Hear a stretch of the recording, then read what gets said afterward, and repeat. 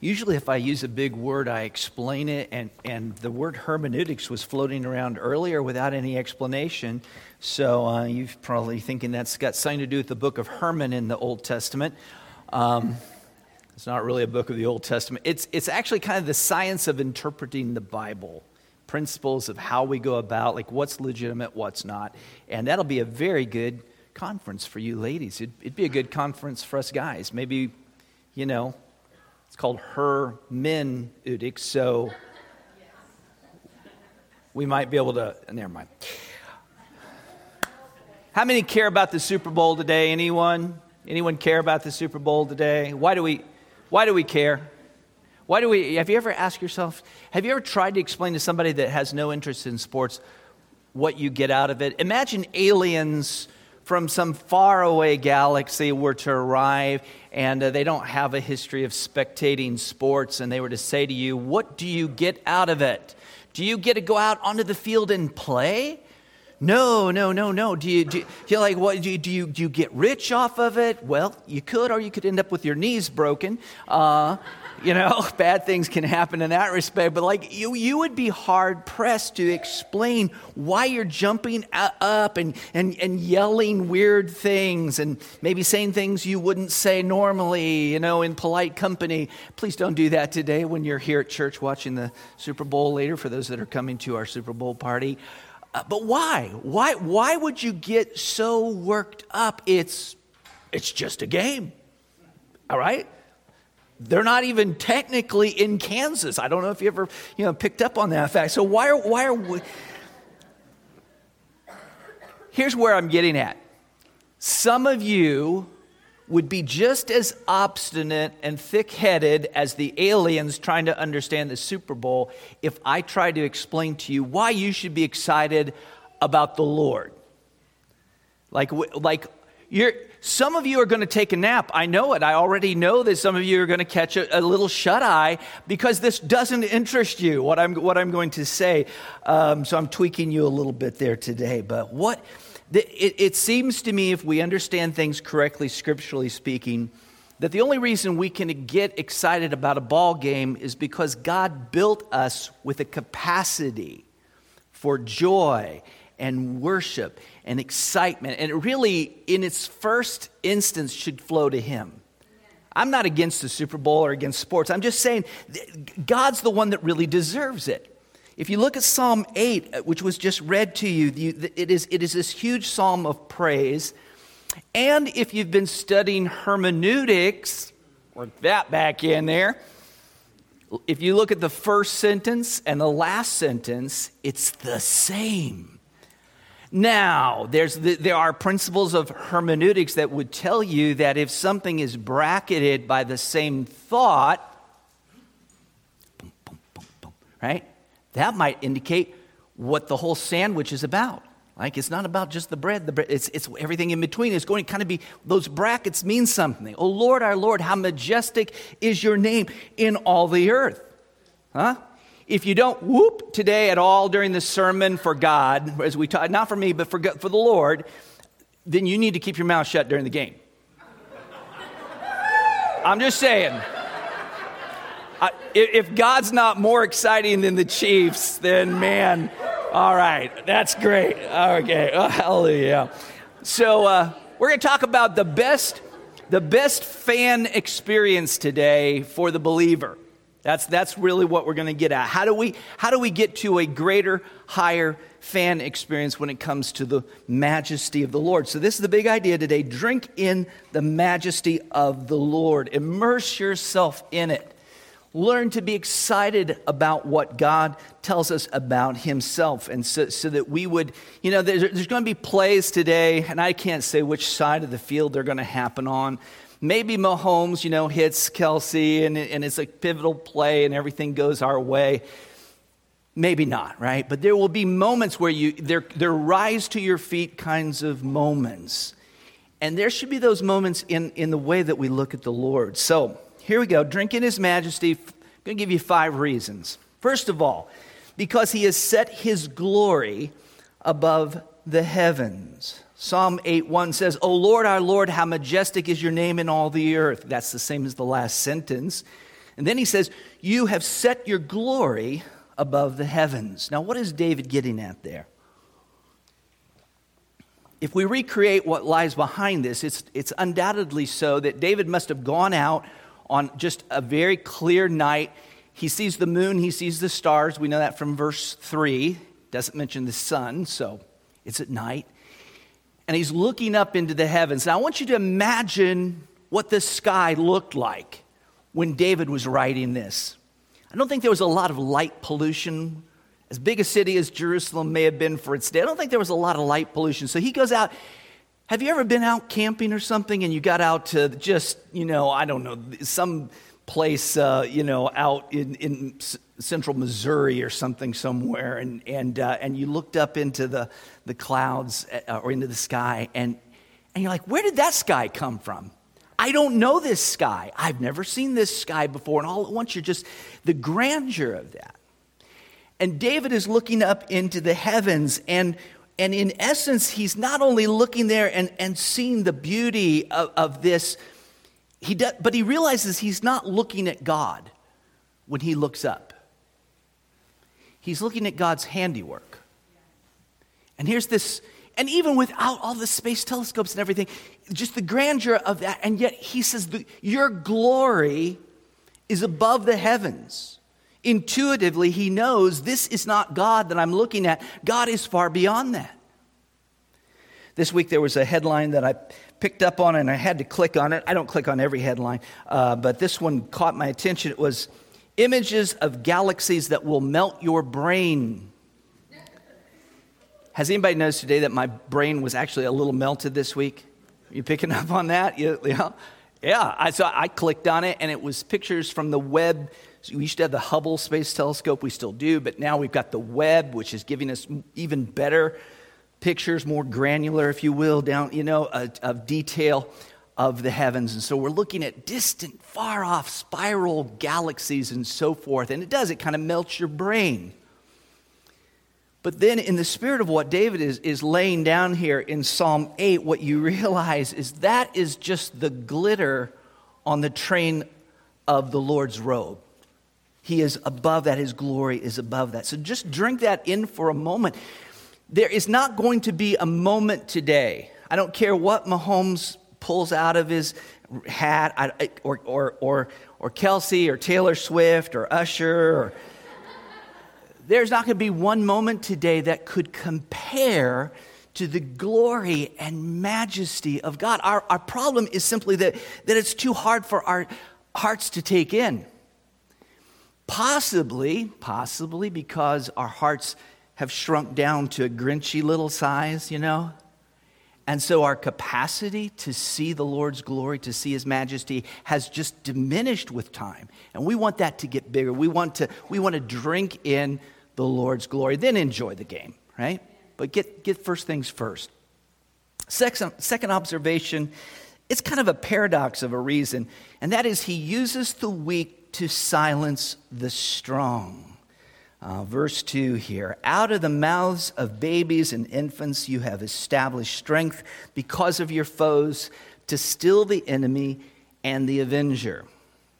Now, David is being kind of poetic here. So in the spirit of hermeneutics, this is poetry. It's a different form. We don't want to necessarily break down every last little sentence and little word here to get at what's going on here.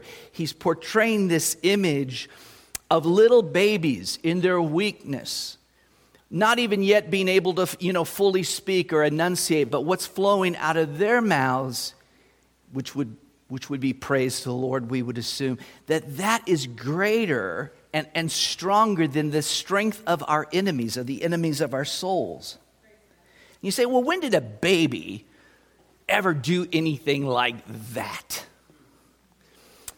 How many times did a baby do something like that in God's history? Let's go back thousands of years. There was once this young lady. I don't know if she was an attractive lady. The Bible doesn't tell us, but she was a powerful young woman.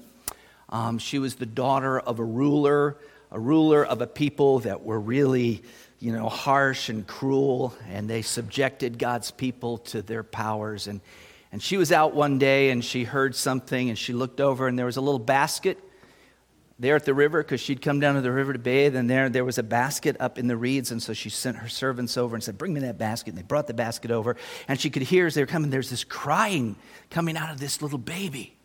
It was a little baby boy, and so she named him Moses.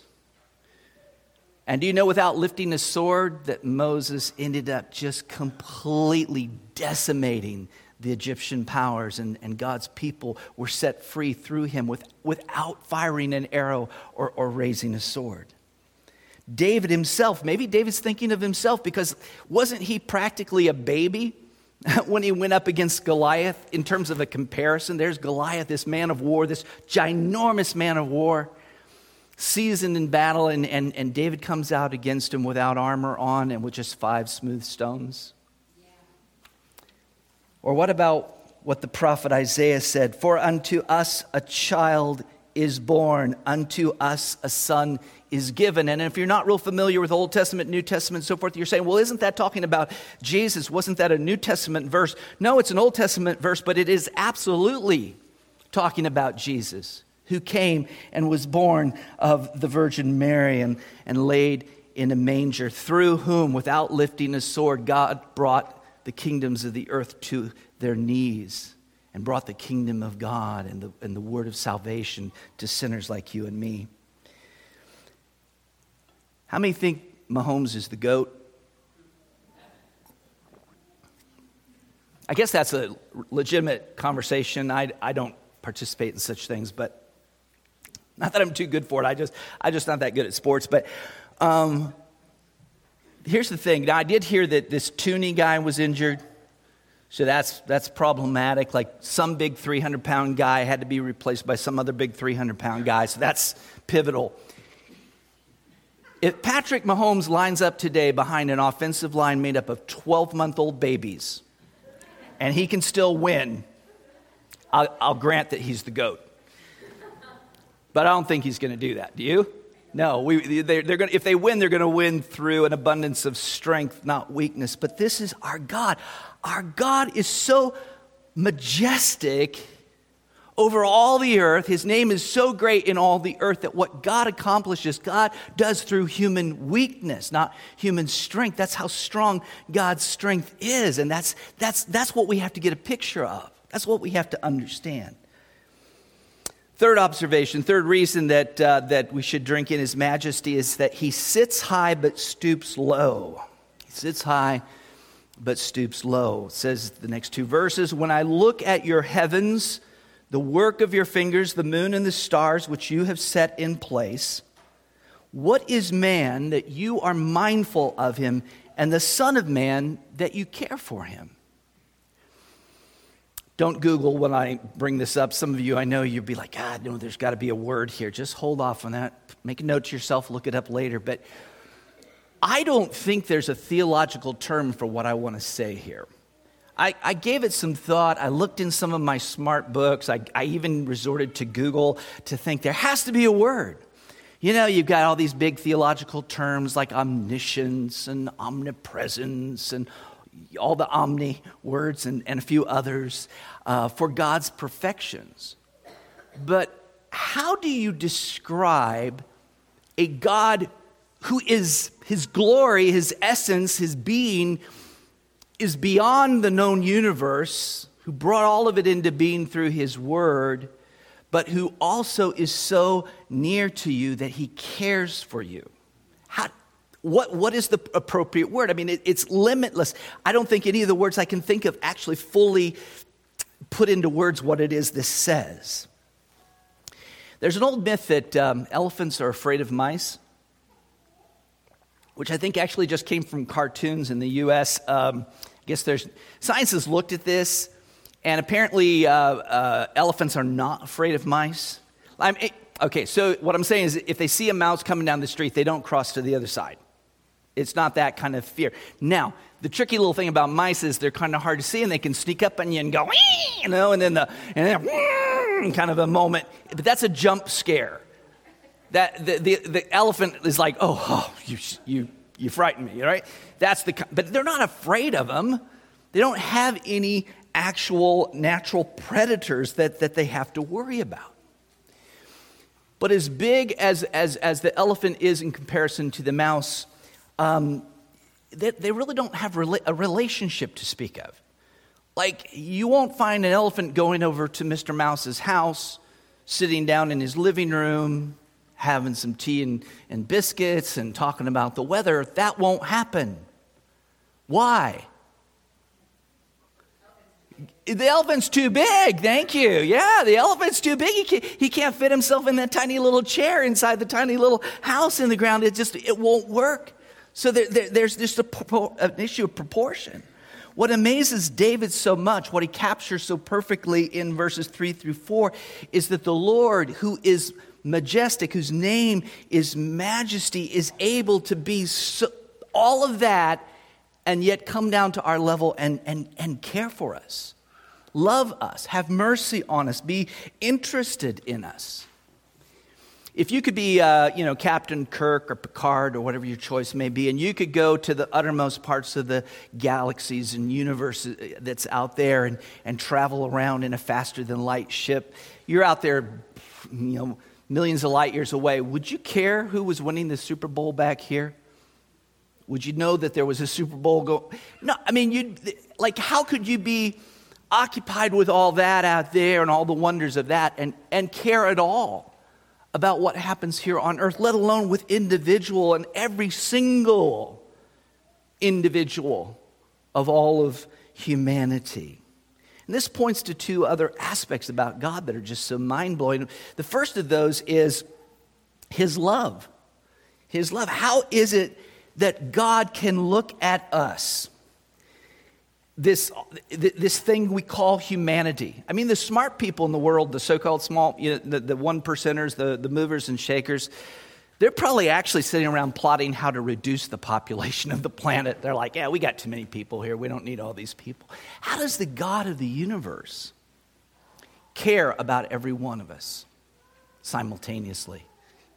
To know our thoughts from afar, to love us, to want our redemption. I don't know about you, but I don't think we're that lovable.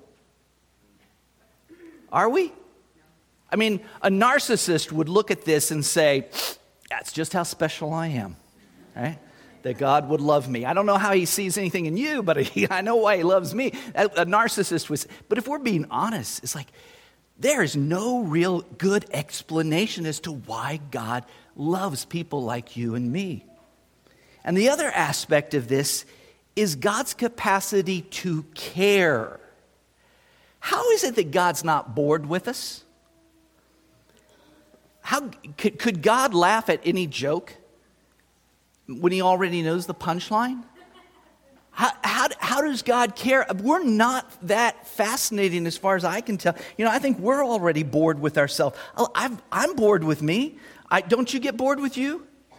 Like, it's the same old thing day after day. I really don't do anything that shocking or surprising. It's one day kind of follows the next in some sort of tedious monotony. I'm freakishly dull, and probably I suspect most of you are freakishly dull as well. Why would God care? The God of the universe cares about you and your life, my life. That's amazing. That's just simply amazing. G.K. Chesterton said this. I'm going to read this quote. It's a fairly lengthy one, but it's so good. Many of you already know it. He says, a child kicks his legs rhythmically through excess, not absence of life. Because children have abounding vitality, because they are in spirit fierce and free, therefore they want things repeated and unchanged. They always say, do it again. And the grown-up person does it again until he is nearly dead. For grown-up people are not strong enough to exult in monotony. But perhaps God is strong enough to exult in monotony. It is possible that God says every morning, do it again to the sun. And every evening, do it again to the moon. It may not be automatic necessity that makes all daisies alike. It may be that God makes every daisy separately, but has never got tired of making them. It may be that he has the eternal appetite of infancy. For we have sinned and grown old, and our Father is younger than we. That's the majesty of God, that God can know all of us and know all of our sin and know how frightfully boring we are and care about us. That makes the psalmist look and say, how majestic is your name in all the earth. If we could but for a moment capture that wonder. But see, we've grown old. Even in our contemplation of the Almighty God, we've grown old and bored. Isn't that terrible? Oh, God forgive us. Next observation, next reason. He crowned man with his glory. It says, yet you have made him a little lower than the heavenly beings and crowned him with glory and honor. You have given him dominion over the works of your hand. You have put all things under his feet, all sheep and oxen, also the beasts of the field, the birds of the heavens, and the fish of the sea, whatever passes along the paths of the sea. Now, these words should kind of sound familiar. When David's saying these things, did it bring up a portion of the scripture to your mind? It should have, right? Should have reminded you of the very beginning of the book, the beginning of the book of Genesis, because what is God doing there? He's making man, and he's making man in his image. So man is created in that sort of glorious image of God. And what does God do? He puts him in a garden, and he gives him dominion over all things that he has made. He makes man his vice regent, his representative, as it were, just a little lower than the angels and so forth. There's a truth here about man and about man's worth.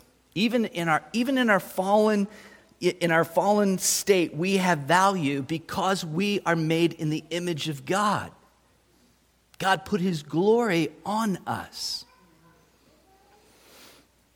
That's the reason, by the way, that murder is punished with the death penalty. Have you ever realized that? In Genesis 9, you have almost a repeat of Genesis chapter 2, where God says the same things to Noah, more or less that he had said to Adam. And he says this in that context, and if you wonder, why does he say it in this context? Because it's a repetition of the fact that man was created in God's image with God's glory. It says there, whoever sheds the blood of man, by man shall his blood be shed, for God made man in his own image. So our value, even if the rest of, men sometimes treat the lives of other men with great contempt and as of little value. But in God's eyes, every human life has value. Every unborn human life has value because they're created in the image of God. But is this psalm about how great we are? You might think so. You might think, this was all just prelude so we could talk about how great man is. No. Hermeneutics. Go back. We've got this sandwich, don't we? Oh, Lord, our Lord, how majestic is your name, right? Your name in all the earth. So what is this telling us about God? Our God took dirt. He took the substance of this planet that he made, he took the dirt, and he fashioned it into man, into his likeness, and he breathed into that lump of clay, he breathed into it life, and man became a living soul. Whatever value we have is because God is majestic, and God is powerful, and God's wisdom and God's purposes are beyond us. When we see human talent, like a great quarterback, I don't know, insert name here. I know we got some fans from other places here, so we just won't mention Mahomes. I'm sorry. Or if we think about a great singer, I won't mention any names there either. Or how about an intellect like Einstein or whatever the case may be? We're very tempted to look at these people and go, oh, look how incredible they are. Look how matchless that person is. And we do start using that term GOAT, the greatest of all times, in reference to certain people. But the truth of the matter is, every time you see excellence or beauty or goodness, whatever it is you behold in a man or woman, and you go, wow, consider who made the wow. Consider the wow behind the wow. When you jump up today and you're like, man, he's so good. Man, that guy's so great, whatever. God made that person. God, and 8 billion more and beyond. So yeah, finally, we see his majesty in that he gave us a perfect Savior. Now you're like, is this hermeneutically correct what you're doing here? Well, it is. I want to show you why, because what I'm going to do now is I'm going to take you back over the ground we just covered, but more quickly. So no fear, you'll still make the game. But real quickly, I want to go over this and show you how this psalm perfectly dovetails, perfectly integrates to our salvation, to what Christ has done. So you ready? Okay, first of all, go back to the initial thought there about how God's glory was set above the heaven. And what does that say that relates to the gospel? How about where Paul starts in the book of Romans? When Paul wants to lay out for us an understanding of the gospel and why we need the gospel, where does he start? He talks about how God's glory has been displayed throughout all the earth such that men are without excuse. The only way the gospel can make sense when we take it to other cultures and so on and so forth, people who have never heard of the God of the Bible, the only reason it makes sense is because what the Bible says about God, that his majesty has been seen. The works of his fingers have been known such that men are without excuse before God. And worse than that, they've taken the glory of that God and they've replaced it with idolatry. So man, first of all, without excuse. Secondly, we saw that the Lord uses the weak things to shame the strong. Our God is victorious over his enemies through the mouth of infants. Yeah? What does that have to do with the gospel? Go back to the book of Genesis. Genesis chapter 3. Man fell into sin. He fell away from where he was intended to be. And then God pronounces a curse upon him and the woman and the serpent. Verse 15. I will put enmity between you and the woman, and between your offspring and her offspring. He's speaking to the devil. And he shall bruise your head, and you shall bruise his heel. So what did God tell us within 3 chapters of the beginning of the whole book? That God would send a child to defeat the devil. That's right there from the very beginning. We see picked up in the prophets, as we spoke about, like in the book of Isaiah, unto us a child is born. And then it comes right down to Christmas morning when we see the virgin give birth to a child. And she calls his name Jesus because he will save his people from their sins. And then think about the third point there when we see David exclaim, what is man that you are mindful of him? What is man that you care for him? The whole gospel is predicated not only on the fact that to God belongs all things because God created it all and God is above it all, but it's predicated on the fact that our God cares about our sin, that it matters to him that we sin against a holy God, and that he loves us enough to send his son to redeem us from our sins. All of that is just right here in Psalm 8. Paul says, but God shows his love for us in that while we were still sinners, Christ died for us. God shows that he cares for us because he sends that little baby to take care and to decimate our enemies. But then there's one final question, like how could God do that? Like by what mechanism could this eternal God, this majestic God who is above all the heavens, how could he pull it off? What kind of a person or savior could he send? Could he just send anyone? Could he send the mighty elephant or the little mouse? Who could God send? What sort of a person would be perfect to do such a thing? Well, the last verses we saw recalled the first chapters of Genesis, right? Recounting to us God's creation of man and how God made man in his image with his glory. And yet there was one problem, that was that Adam sinned. Adam sinned and he plunged Adam's race into sinfulness from that moment forward. So how was God going to pull this off? Jesus Christ had to be born the Son of Man. He couldn't just be the Son of God. He had to be the Son of Man and the Son of God. He had to be the ultimate man, the man who took up the fallen banner of Adam and then marched it all the way to the gates of hell. That's what our Savior had to be. You say, Jay, I think you're pushing a lot here into Psalm 8. I think you're seeing things that aren't there. All right, let me take you to the book of Hebrews, Hebrews chapter 2. Prepare to be amazed. I didn't write this. God wrote it, so I can say that. For it was not to angels that God subjected the world to come, of which we are speaking. It has been testified somewhere, Psalm 8. What is man that you are mindful of him, or the Son of Man that you care for him? For you made him a little while lower than the angels. You have crowned him with glory and honor, putting everything in subjection under his feet. Now, in putting everything in subjection to him, now you start to think, are we talking about mankind, Adam, or something more? Now, in putting everything in subjection to him, he left nothing outside his control. At present, we do not yet see everything in subjection to him, but we see him who for a little while was made lower than the angels, namely Jesus, crowned with glory and honor because of the suffering of death, so that by the grace of God he might taste death for everyone.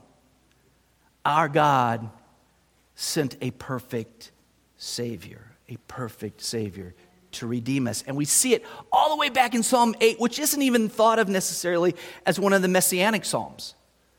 Yeah, it's not usually even categorized that way, but throughout this picture of God's majesty, we already see the majestic love of God. Our God showed himself in creation, showed that men are without excuse. He showed his strength through a baby to overcome his enemies. And though he is far from above the heavens, he cared enough for his creation to love them and then to send the one in the flesh, created in the image of God, after God's glory, to be a perfect Savior and Redeemer. So drink that in, dear Christian. How good is that? Ooh, yeah. I don't know, man. I don't know. When you're whooping it up for Mahomes today, I just want that little thought to be in your mind. Not that you should feel guilty, but you might think for a moment, man, where does this crazy joy come from over somebody catching a ball? A child's game. Why am I so enthusiastic about that? And that's that capacity God built into you. But what really should fascinate us more than anything is the majesty of his name. If you don't know him, why wouldn't you want to? Why wouldn't you want to when you think? You probably like science. A lot of people that are anti-God think that science and religion are, contrary and this, that, and the other thing.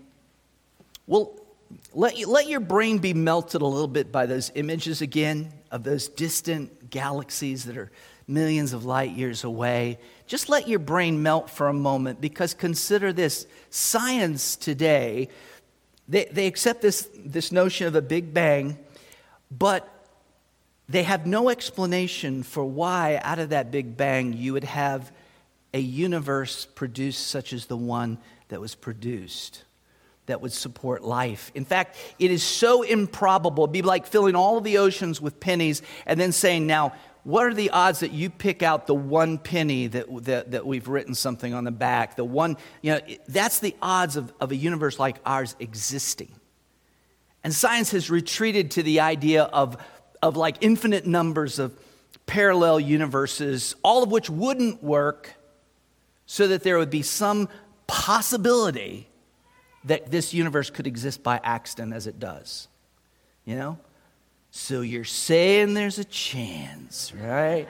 Huh? Yeah, because he can't get away from the argument of design. I'm just suggesting to you, behind that design, behind the glory of the heavens, there is a creator, a designer. And he formed man out of the dust in his image, and that is upon you. And though you push him away, there is something inside of you. There is a hole that cannot be filled with anything but God himself. And so we hold them out to you today. We hold out to you the perfect Savior, the perfect God-man, Jesus Christ, God's Son. He came, He died. By the grace of God, He died for sinners, so that if we turn from our sin and believe in Him, we will have everlasting life. And that means drinking in the glory and majesty of God for all eternity. Does that not sound good? We invite you. We invite you.